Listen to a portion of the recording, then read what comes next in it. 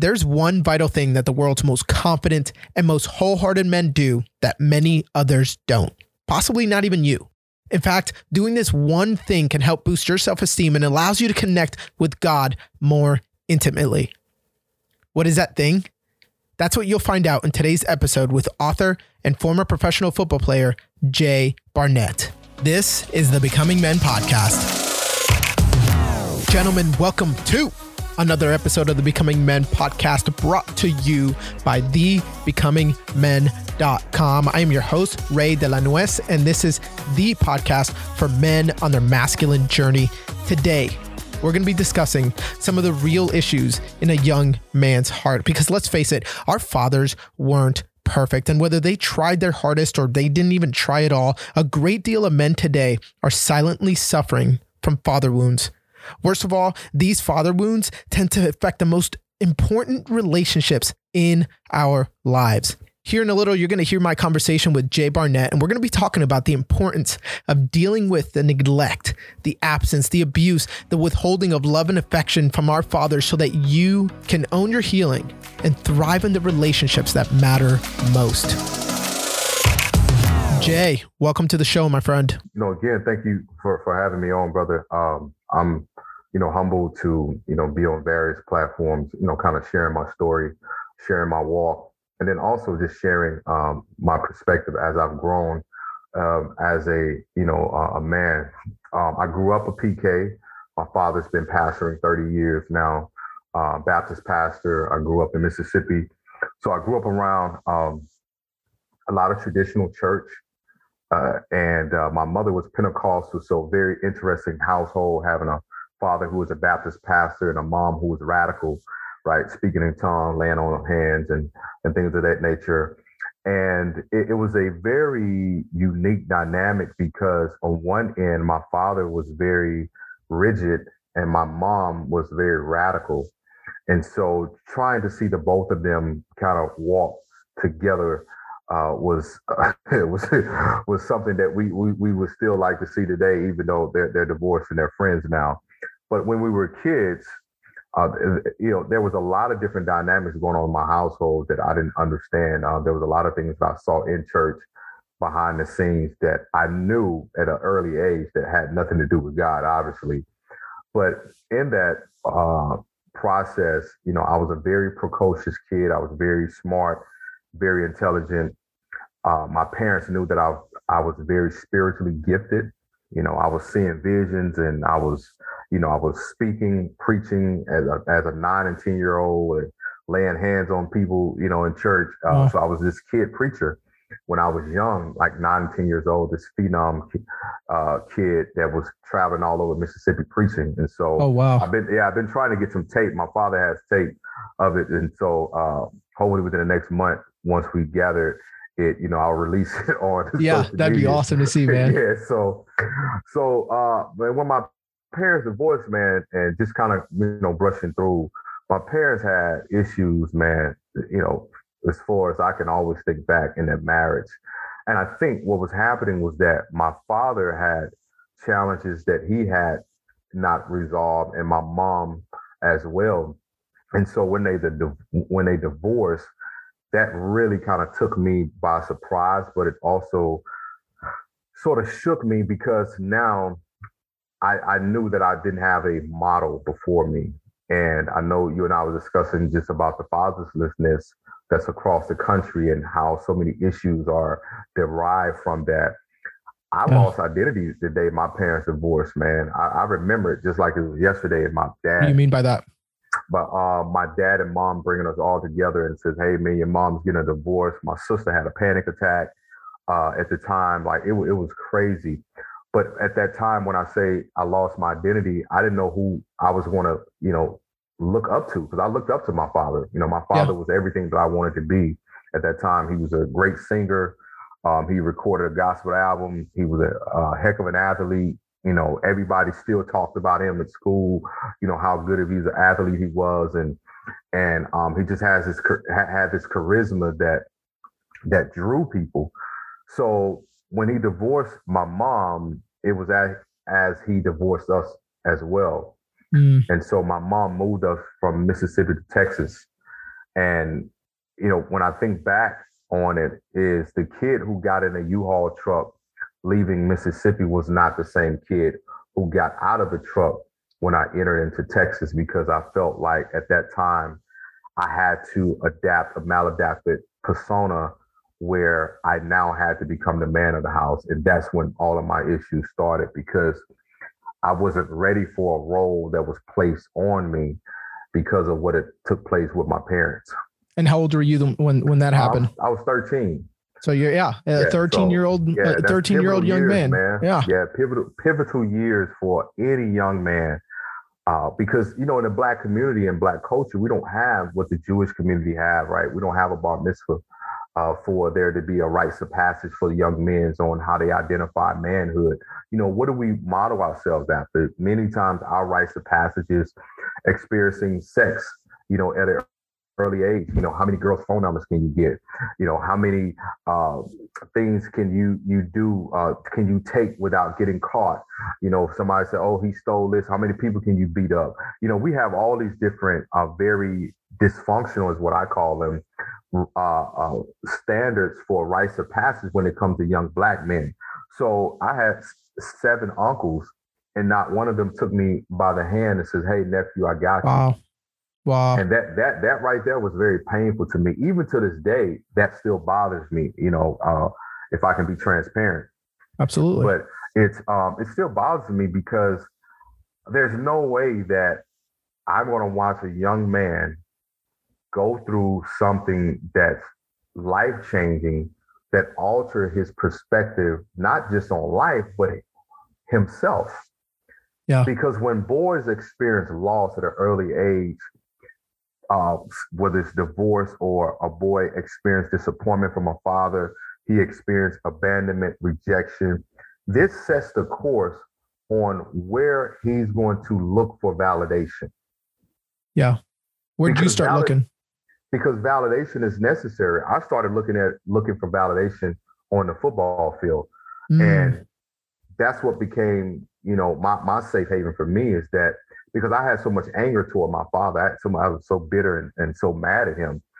And I would put a helmet on, in the 9th grade, and would go out and punish kids, because it was my way of getting back at my father. It was my way of letting out my aggression.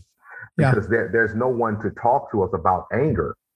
So people always says, "Oh, he's so angry. She's so angry." But no one really help us to foster in the healthy spaces that anger can really be channeled in. Yeah. Because anger is not all bad once you learn how to channel it in the right place. And football gave me this sense of structure, this sense of identity. And then the coaches became a father figure. So they provided that validation when I scored a touchdown, when I made a big play. Hey, great job. Because I remember in 7th and 8th grade playing junior high football, and my father's never making any of my games. Yeah. I remember him coming to one game, and I remember him, just kind of very vaguely, just kind of, he made mention of something, but it wasn't like he took me home and started working with me on the things that I were not good at. Yeah. Because when you look at a father, right, you even when you go back to the scriptures and you look at Abraham, and you look at Isaac, and you look at Jacob, and you look at these different characters in the Bible, and you look at the sonship and the mentorship and the guidance that we all need. Right? I think, was it Esau who tricked his brother, right, into the that's right, the blessing? And and that just shows you how important a father's blessing was in biblical times. Absolutely. And so here I was, not understanding why I wanted my father's attention, love, and affection, but I knew that it was important for me to become a young man, not knowing that it would be also this journey that I would take that will cause me great pain, because I didn't have an outlet. I began, cutting on myself. So I was a cutter when I was 13.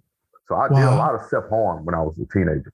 Yeah. Yeah. And I mean, physical self-harm in that form, it's more common than anybody would ever like to admit, man. It happens so often. And then there's the spiritual, psychological self-harm that happens too underneath that could be just as dangerous and just as harmful. Yeah. Right. So how do you feel like you going from that young boy that was able to go out throughout Mississippi preaching to now this 13-year-old, feeling like you're a fatherless boy? Did you feel like, you kind of started walking away from the faith? What was that like? Oh, yeah. I can remember the day that I talked to God and told him I was done with this God stuff. You resigned. I resigned. I was just like, man, how can you do this to my family? How can you bring on this burden that I'm now carrying as a 13-year-old boy, because I'm a surrogate father to my sisters, and I'm a stand-in husband to my mother. Wow. And I am trying to work through this and process that. God, how could you allow this to happen? I remember my grandmother, we would spend the evenings with her when we got out of school, and she would watch soap operas. And I remember watching one where these kids were fighting who they were going to go stay with, and they was talking about divorce and the parents. It was the first time I ever heard of divorce as a kid. And because you don't think about your parents separating when you're a kid, that's what you come to know. This is mom, this is dad. And I remember telling my sister, oh, that'll never happen to us. We have such a great family. And until one day, it knocked on our door, and I don't think any of us was ready, because we loved our father in spite of all of the chaos and all of the drama that was going on between he and my mother, and between the churches and all those different types of things, man. But we loved them for who they were, but not knowing that the pain that we will experience when they divorce, because the divorce impacted each of us differently, because we all had a different relationship with our father. I think that's something that parents don't take into consideration. If you have, especially if you have two or more kids, and they each have a different relationship with their mother and father. In therapy, we call this subsystems. And so in a subsystem, there's a system work inside of a system, meaning that you have the family system, and then you have the system between the mom and daughter, dad and son, and then you have systems that either works between the siblings as well. So each system is different. And so in that regard, we didn't understand what was happening. Because like I said, when he divorced her, it was like he divorced us. So here we were all lost. And all I kept hearing, man, was, Jay, you got to be strong. You got to be there for your mom. You got to be there for your dad. And I'm like, well, who's there for me? Wow. Who did you hear that from? Oh, I heard that from tons of family members, man. Aunts, uncles, you the man of the house now. You got to take care of things. Like, what? Gosh, those words are a knife. A very sharp knife, double-edged sword being stabbed repeatedly into the heart of a young boy. And I think, I'm honest about the Spanish community. We're notorious for this as well. And then the Black community too. We think that as the young men, when the father's not in the home, we're supposed to take that on.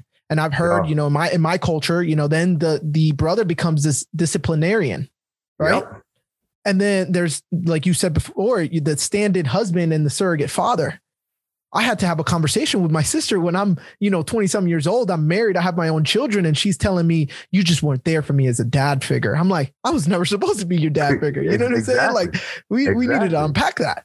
But there was that expectation. And that right there, man, is it? Yes, bro. That expectation, man, is so dangerous. And for me, it really caused me to really become suicidal. My mother remarried when we moved to Texas. Okay. And go figure, married another preacher at that. So how long after? And this is probably like maybe about, I would say about 6 to 8 months after. Okay. It was a very quick thing that happened. And of course, having conversations today, my mother said her decision to get married again because she didn't want to do this by herself. She didn't want to raise us by herself. Yeah. So, and I talked about this in my book, Hello King. The guy was very physically abusive toward me. He was a manipulator. I mean, he was almost, man, it was almost, man, like he ran a cult in our house. Wow. And he turned everyone against me and had them thinking that I was, full of demons, and they were trying to pray demons out of me because I was so angry, and I can feel that this guy was not good for my mother. So you take being a standing husband, a surrogate father. I have my own issues and pain that I'm dealing with from the divorce. Now you add this fool, idiot, Yeah. mass manipulator on top of it who's physically abusing me. Dude, my first suicide attempt when I was like 14. Like, I mean, I was trying to jump out of a window because I was just trying to end all of this crap. I'm like, dude, I don't want to be here for that. Yeah. And the expectations that I still want you to be a good kid in the midst of all this pain. How? How is this possible? And this is why I think it's so important that parents, when making life changes that also cause changes to happen within a child's life, you have to have some conversation and somebody to mediate. Yeah. Because kids don't understand divorce beyond the surface. They know that mommy and dad is not together. They probably going to have two homes. Kids are looking at the superficial. Oh, I got two Christmases, things like that. But they're not thinking from the scope of psychologically what this is going to do to you as a human being. Because when the household is divided, now your perspective become divided. Now you have a one-sided perspective, because if mom is speaking ill about dad, or dad is speaking ill about mom, or let's say they're not speaking, let's just say they're not even communicating on the welfare of the child. So you now feel stuck in between grown people having to choose. Yeah. But guess what? I still want you to go to school and perform. How? Let me ask you this real quick, Jay. When you were 14 years old, you're playing football. How big were you? How tall were you? What was your weight like? Man, I was probably like, 5'9", maybe 205. Okay. Very muscular kid. Yeah, bigger kid. Here's why I bring that up. I think that this is an important little side note. I think a lot of people tend to look at young boys that look older and almost take away that I see where you're going. You get what I'm saying? Like it's like we think that they're older because they look older, so we don't give them that same amount of love and respect. And what do you think? And there's this expectation to perform based on your look and presentation. Yeah, because you're crying. You're 14. It's like, grow the hell up, man. Exactly. And so it's like even when I see kids who are like 6'3" already that are like 15, and people are expecting them like, you 6'3", you need to be dunking on people. You need to be running people over. It's like, listen, man, his brain has not caught up to his height. His brain has not matured to his size. Yeah. There's still much development. And I think as a society, man, that's a great point that you bring up, because it becomes so unhealthy on the boy that the boy now feels pressure to carry the family on his back. Mm-hmm. And when he feels that he's not carrying the family on his back, he has to hear from mom, who now has made him a sunspin, a son who just happened to be a husband in her eyes. This is why you see so many of these black athletes, man, that are pressured to perform. They're pressured. I got to do this for mama. I got to get mama a house. I got to come through. Everybody, I want to put the hood on my back. We have to stop this, because what we're doing is we're not allowing these young boys to develop, and you're pushing them into manhood before their time, and they don't have the mindset on what it takes and what is the functionality of a man, not a male, of a man. It's more than just paying a bill. It's more than just being able to have sex and use what's between your legs. Being a man comes in, who are you? How do you show up? How do you believe? How do you stand? What's guiding you? What's leading you? Who are you following? And those things. And so I think, man, it's such an atrocity that we're seeing, especially in the black and brown community, that these pressure, and by the time that these boys grow up and get in their own family, they're mentally exhausted already. Mm-hmm. Because some of them have been husbands since they were 13, 14, like I was. Paying bills in college, Right. on scholarships, sending money home. Man, Yeah. I remember the day, bro. I'd never forget it, bro. I remember the day I got my little refund check from school. Bro, I remember the day. I'm talking about King. I'm talking about I can see it right now, bro. I remember the day, man, of handing my mom $800 cash for her Wow. rent. Yeah. Yeah. And you felt what? And it's also a bit disturbing because you have the sense of pride. Mm-hmm. It's a That's false right. sense of pride. Your chest That's right. is poking out. Yeah, I took care of that for mom. I did that. Yeah, I did Yeah. that. And I'm like, wait a minute. You 18, 19, well, 18 because I was in the dorm. 18 years old. Yeah. Giving $800 for your mom's rent. Yeah. And guess what, King? That pressure caused me to even choose women that needed me, not women that I can actually grow with. Wow. And I even talked about this on other podcasts about how it affects you dating, how it affects you how it affects and impacts your masculinity, because you now feel that I'm only as manly as much as I can do. And if I can't do anything, am I really a man? Mm-hmm. That was internalized somewhere in there. Internalized. And Wow. that's why, man, this cycle and this model is so dangerous because, you know, I'm at 39 now, you know, being at this place of healing, peace, Yeah. you know, just, you know, all of these different levels of growth that I've made. It took 10 years, bro, to get here.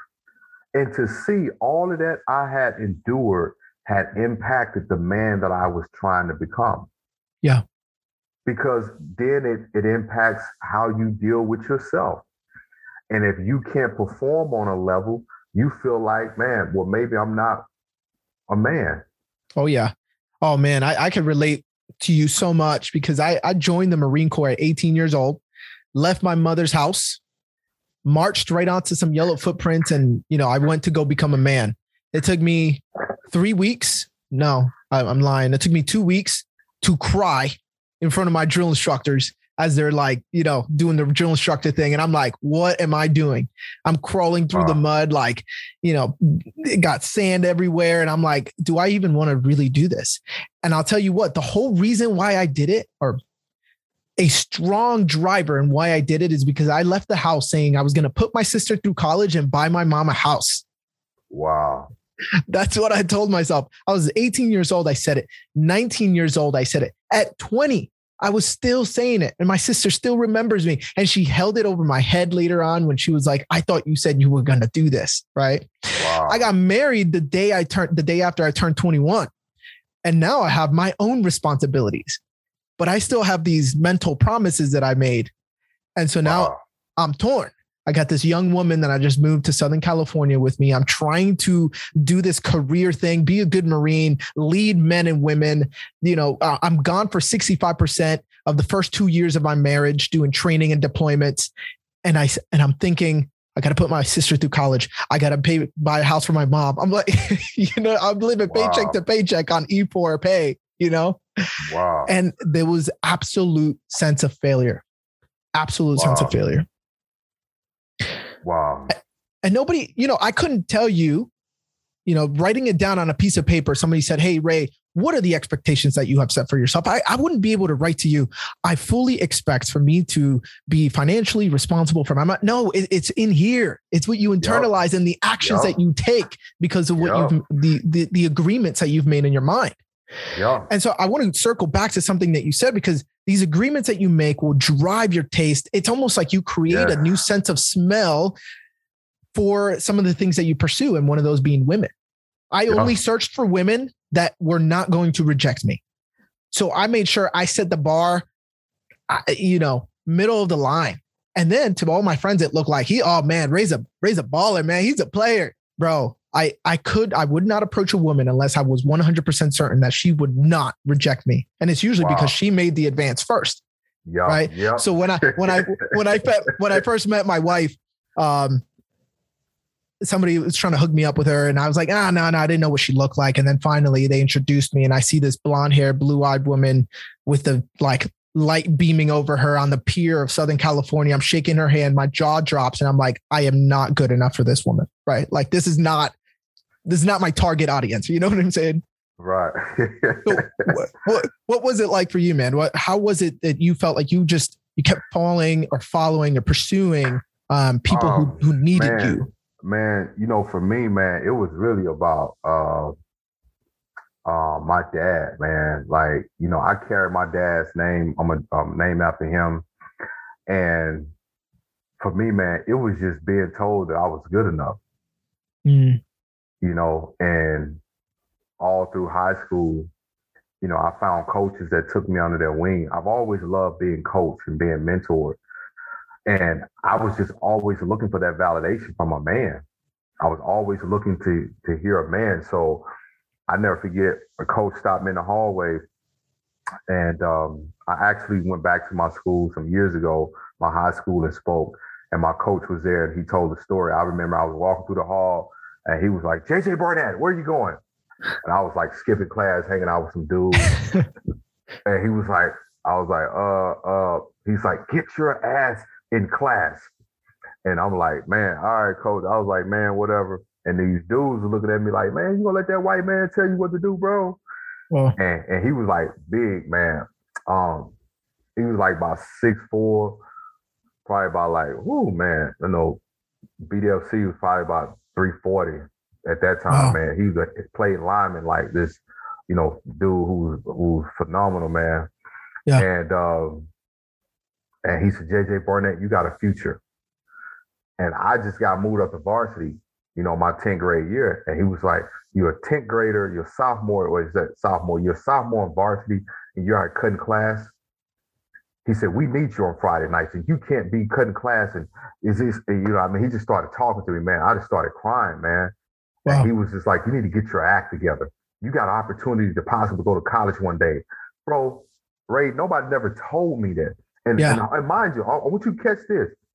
I had an uncle and 2 cousins who played in the NFL.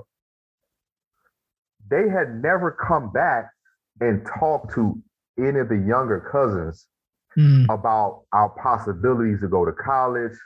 Like my cousin, when he played for the Chiefs, I used to go up, I went up with him and visit, when Joe Montana was playing and Marcus Allen, Derek Thomas, Neil Smith. So I got a chance to hang out with these dudes and be in the weight room. But nobody never told me that you could do this. Yeah. So I had no sense of awareness because my parents were preachers. So it was heavily on the God, but there was nothing about, hey, you're going to go do this after high school. You're going to go pursue that. So I never knew that. So I was always looking. And so when I got focused on football and I became sophomore of the year as a sophomore, my junior year, I started receiving letters from colleges. And I was just like, man, dude. And coaches started really taking me under their wing. And I became this leader. I became a captain. You know what I mean? So I'm like, man, dude, this is, I'm like, dude, this works. And I crave for that. And I crave for that from high school all the way through the pros. And when football didn't work out with me, and when I did get that call back, that was the first time that I felt like, man, dude, now it's back to reality. Because now you don't have the voice of reasoning. You don't have the voice of support. You don't have the voice of saying you can. Like, there was nothing that a coach told me that I couldn't do. I remember breaking a state record in deadlift with 65 pounds. And I was like 225. And because the coach said, JJ, I know you can do it. And in my mind, I was like, I can. Boom, I did it. Yeah. So for me, I wasn't chasing girls. It was like, man, I was chasing that validation because in my mind, my father was here. And so, when he had his fall in ministry and my parents divorced, man, I literally was just seeking out like, man, who can I follow? Who can I get behind? Who can I be mentored, to be coached here? And every time, like even I'll be in a barbershop, I used to go to this barbershop where a lot of pro athletes used to get their hair cut in high school, and they was being there talking, and like I was just sitting there just listening, bro. I was just looking for something. Wow. It's a sponge. Yeah. And when football ended, like around 24, 25, and life became hard, and I began sort of reverting back to my old habits. I began cutting again as a grown man because now the pain is coming up, right? Because football just helped me just to suppress it. Yeah. But now that football was over and there was no more playing football, right? Because all through college, I suppressed. I had coaches in college who took me on their wings, you know, all of that, man. And now here I am, man. It's like, okay, now what's next? Because you don't have a coach. You don't have a man that's speaking into your life. You don't have a man that's encouraging. So that's when I was like, man, let me get out of here. That's when I attempted suicide again, because I'm like, man, who am I going to follow? Yeah. And that's why it's so important for boys to have a model, not just a role model, because some of these models are just playing roles. That's They're good. not really role models. That's right. And it's important that we have the right models, men of standard, men of character, you know, men that really stand for something, not a man who's married and he's telling you about his side chick, you know, men who can be faithful to their belief, their practices, and those different things. Because what boys do is we do what we see. Mm-hmm. If you see Uncle Joe with 2 or 3 chicks, you think, shoot, man, Uncle Joe was on them. Yeah. I got to have me about 2 or 3. So it creates all of this toxic and unhealthy behavior.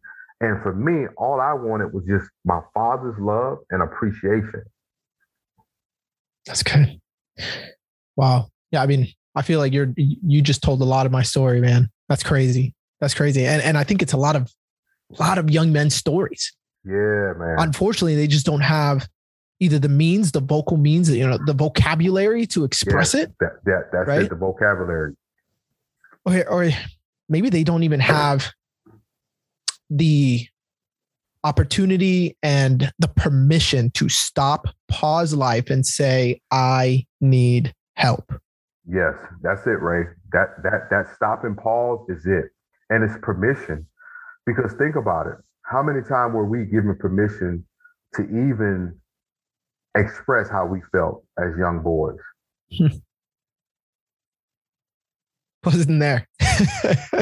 Was not there. Like, I don't ever remember somebody asking me, how are you doing? Like, no, really, how are you doing? Hey, bro, I want to take a moment to tell you about an opportunity that I think could help you get better clarity and gain more confidence while processing your father wounds.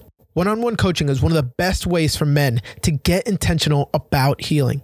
It gives men that space that they need, you know, the individual attention that they need to be able to walk through some of that pain and to be able to connect with God in an intimate way. Right now, I'm coaching men from around the country, but because this requires so much individual attention, I can only coach 4 more men. If you want to give one-on-one coaching a try, schedule your free coaching call today by going to thebecomingmen.com/coaching. Again, that's thebecomingmen.com/coaching. Because like you said, people look at us and see that we have these physical features that may resemble someone older, but we're just babies. Yeah. We're just infants here. Yeah. No one has really developed or cultivated our psyche. So all we have is the memory of not being enough. The memory of, well, not today, maybe tomorrow. You know, I remember the first time that my father lied to me and I called him a liar, and, you know, I almost got a whooping because he said he was coming to pick me up, man. And I sat on the step, dude, for hours waiting.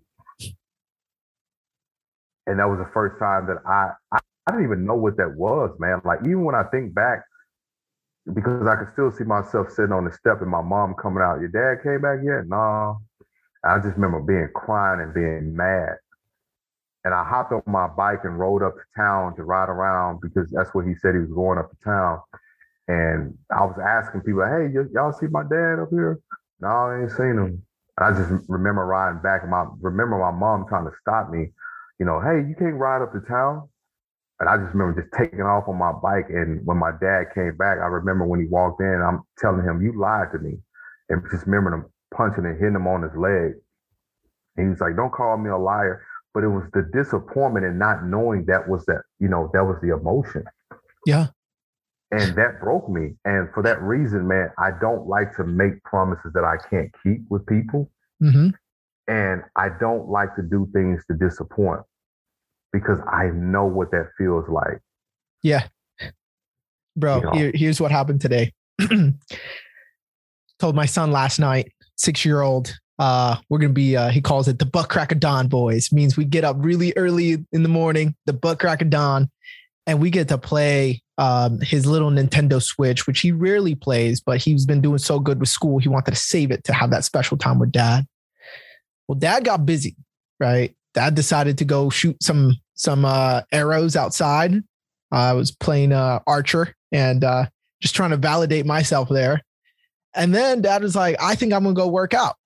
And my wife goes, you promised Gianni that you would do this. And you're out here doing this, doing that. And I try to put in an excuse, right? She's like, no, actually, this is the situation. I'm like, okay, all right, Holy Spirit, I get it. I walk inside. I take my little man, I put him on my leg. And this was just going to be a very casual one. I try to be honest, and I said to him, Gianni, I am so sorry that I told you that we were going to do this and I didn't follow up. And then Jay, my son got so uncomfortable. I started bawling, bro. I was crying and he just got uncomfortable because he's like, Dad, I forgive you. And I'm just crying. And he goes, Dad, I forgive you. My 6-year-old, then he hugs me because I don't think he wanted to look at me because he saw this pain. And he's like, Dad, I forgive you. And I'm like, son, hold on. And then I didn't want to run away from the moment. So I took him, I let him see him. I don't have a very pretty crying face, I'm sure. I took him. I was like, listen, my dad would tell me things that he was going to do all of the time. And I would sit there waiting all day, waiting for him. And he would never show up. And I'm so sorry that I did that to you today. Wow. And man, that's just God answering some prayers pretty quickly. Because last night I was like, Lord, take these things out of me that are not of you. These things that I'm not paying attention to, bring them up to the surface. Yeah. Bro, I feel you. And I think just that act, right, of me coming to my son and apologizing and me being aware of it, being able to bring language to it, being vulnerable with it. Tell me if I'm wrong, but I think that's one of the steps in the right direction to cut off that generational curse stuff. You did. When you share how your dad did you immediately cut it off at the root. Because now you identified it not only for him, but you identified it for yourself. Yeah. And most of the times we don't realize how powerful it is just to release things. And that's why I wrote, Just Heal Bro, that men's journal for men is to give brothers a space to write it down, to release it. And you had a moment with your son that's going to change his life. Because for the mere fact that you were able to go to him and even apologize, but even to allow him to extend grace to his father at 6-year-old that says, Dad, I forgive you. But then you gave him even more context and saying, son, I know that you forgave me, but this is also something that I want to correct because this was my experience when I was a young boy. Yeah. That is the birthplace of a healthy, nurturing father-son relationship. Because now the son gets to see where the father once was. And the father gets to see where he is. Yeah, that's good. If that makes sense. Absolutely. So I applaud you, brother. That's big. And just even for him to see the tears also shows another level of care. Yeah. Because see, I can see that you care, but to feel the warmth of your care, it's a totally different experience because the tears are an indicator that this is hitting my soul, son. Yeah. Yeah, that's good. So earlier you mentioned some of the things that young men need, all men need, is that sonship, mentorship, and guidance. So for the men listening, and if they don't have a place to start, they don't know what to do with all of this information that they just kind of gathered here, where would you send them? What would you say? What do you got for them? Two books that I would highly encourage men to start with, rather three. One book is Kingdom Man by Tony Evans. That is a powerful book for any man to pick up and to begin to reading about not only what it is to be a man, but what does God say about you as the man? Because it's two different things. Resolution for Men is a great book. I think the writer of what's the movie? I can't the Christian movie, but they are the writers of this. It's called Resolution for Men. Very good book. It talks about fatherhood. And then the last book is Just Heal Bro, my book. Mm-hmm. And because these are books where with Just Heal Bro, I take you on a journey where I give you a short story and then I begin asking you questions. Because I want to challenge you to begin to express through the pen, to put words to paper. Because when you can't find language, you can create language through your thoughts by writing it down. The words doesn't have to be perfect, doesn't have to be tailored and centered in a very philosophical format to work. Because we often feel, well, how do I need to say it? Just say it. Be raw with it. But these are some tools that you can start to help facilitate your growth and healing to begin dealing. Because we are seeing a lot of men. I was just earlier, a friend of mine, her colleague, committed suicide last night, left behind a wife and 3 kids, a pharmacist. And it broke my heart because when they told me how he ended his life, I said, man, that brother was struggling. And it's still such a huge stigma on not just mental health, but just on men being open and feeling okay. And what I want to tell brothers is that you cannot begin the healing process until you let go of the shame that's keeping you in bondage.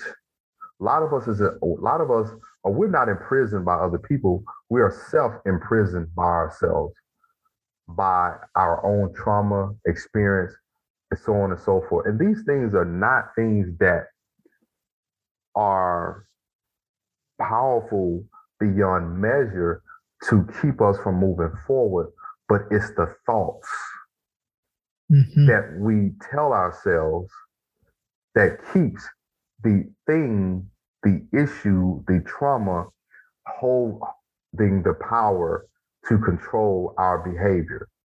Because that's what all trauma and experience does. It does nothing but manipulate behavior. That's it. Yeah. And so when you begin to express those things and begin to talk about it, and as I want to say to the brothers, man, you deserve to be healed. You deserve to grow. You deserve to live beyond the experience. Because one thing about I wanted to do when I started my journey of healing and started speaking and writing books, I wanted to see who could I become, because I'd already lived this life of misery, this life of depression.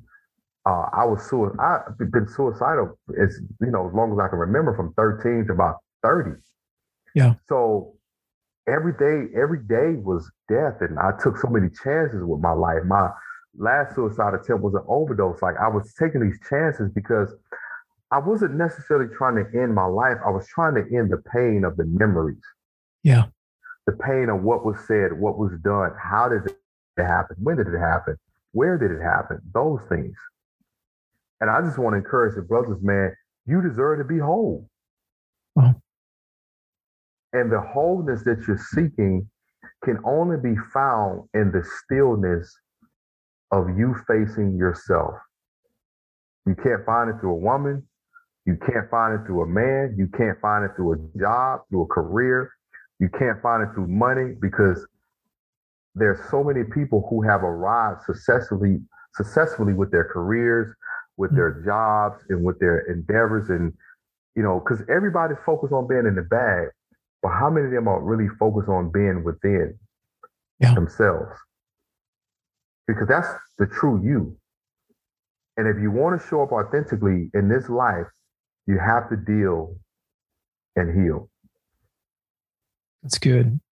Man, if the men listening want to be able to connect with you, they want to get a hold of you, where do they go? Where do you want to send them?